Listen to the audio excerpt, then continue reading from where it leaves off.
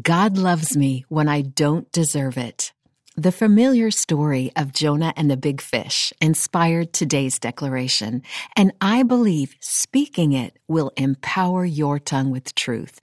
I'm Shauna Marie Bryant, and I'm glad you've joined me for the Believe and Speak podcast. Jonah turned away from God, spent 3 days in the belly of a fish, was vomited onto the shores of the city he did not want to go to, and then reluctantly preached to its inhabitants who he hated.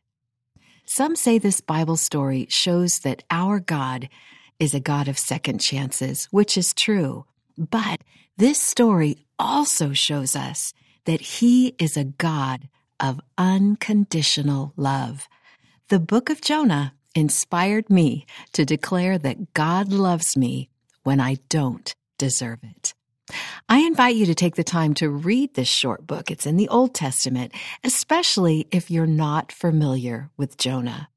I'm going to read an easy-to-miss excerpt near the end of the story. At my most recent small group, my husband drew out a not-to-miss point from this easy-to-miss excerpt I'm about to read. His observation made a profound impact on me. So please listen now to Jonah 3, verse 10 through Jonah 4, verse 9, and I'll be reading from the New International Version. When God saw what the Ninevites did and how they turned from their evil ways, he relented and did not bring on them the destruction he had threatened. But to Jonah, this seemed very wrong, and he became angry. He prayed to the Lord, "Isn't this what I said, Lord, when I was still at home? That is what I tried to forestall by fleeing to Tarshish.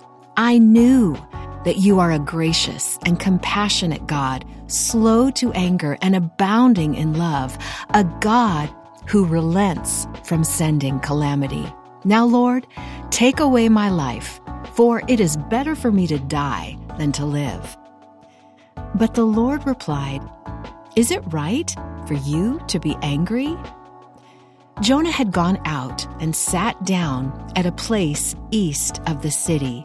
There, he made himself a shelter, sat in its shade, and waited to see what would happen to the city. Then the Lord God provided a leafy plant and made it grow up over Jonah to give shade for his head and to ease his discomfort. And Jonah was very happy about the plant. But at dawn the next day, God provided a worm which chewed the plant so that it withered.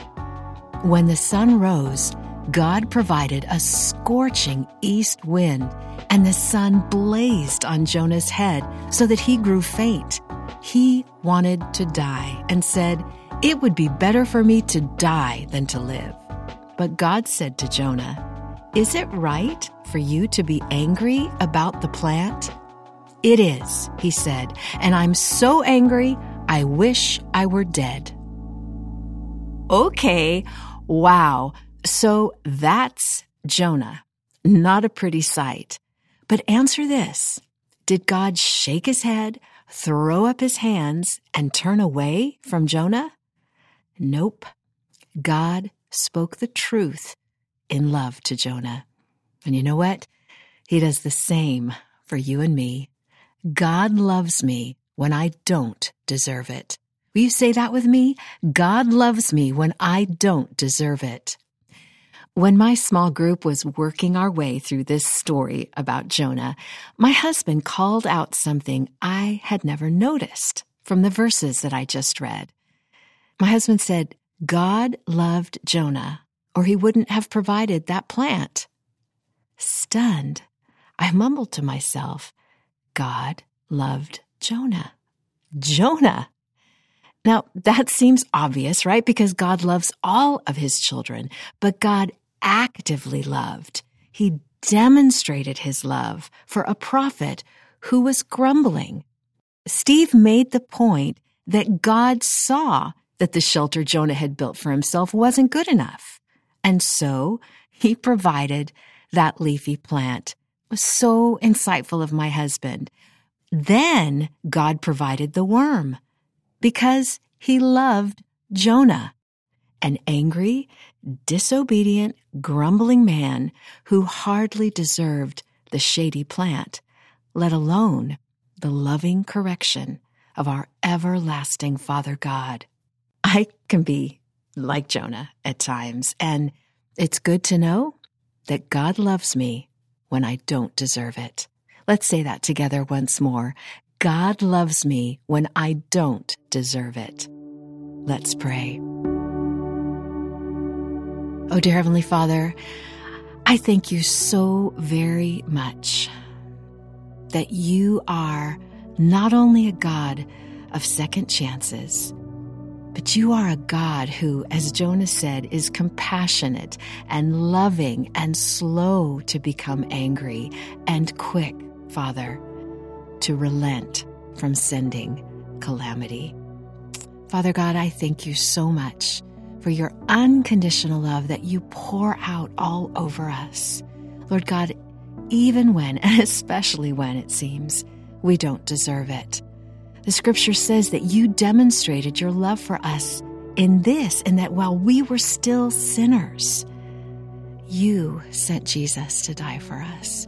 And so, Father, thank you. Thank you for this unconditional love that loves us at our worst as well as at our best. Father, you are like a father who is so proud of his children. And I, again, thank you for that we don't have to work for it, earn it, deserve it. Nothing, God. It's there because you created us and you saw that what you created was good. So, Father, help us not to turn away. Help us not to stew and get bitter and angry, but, Father, to be thankful for the love that you have just lavished upon us at all times and in all places. We thank you and we praise you. Help us to be more like you. We ask in Jesus' name.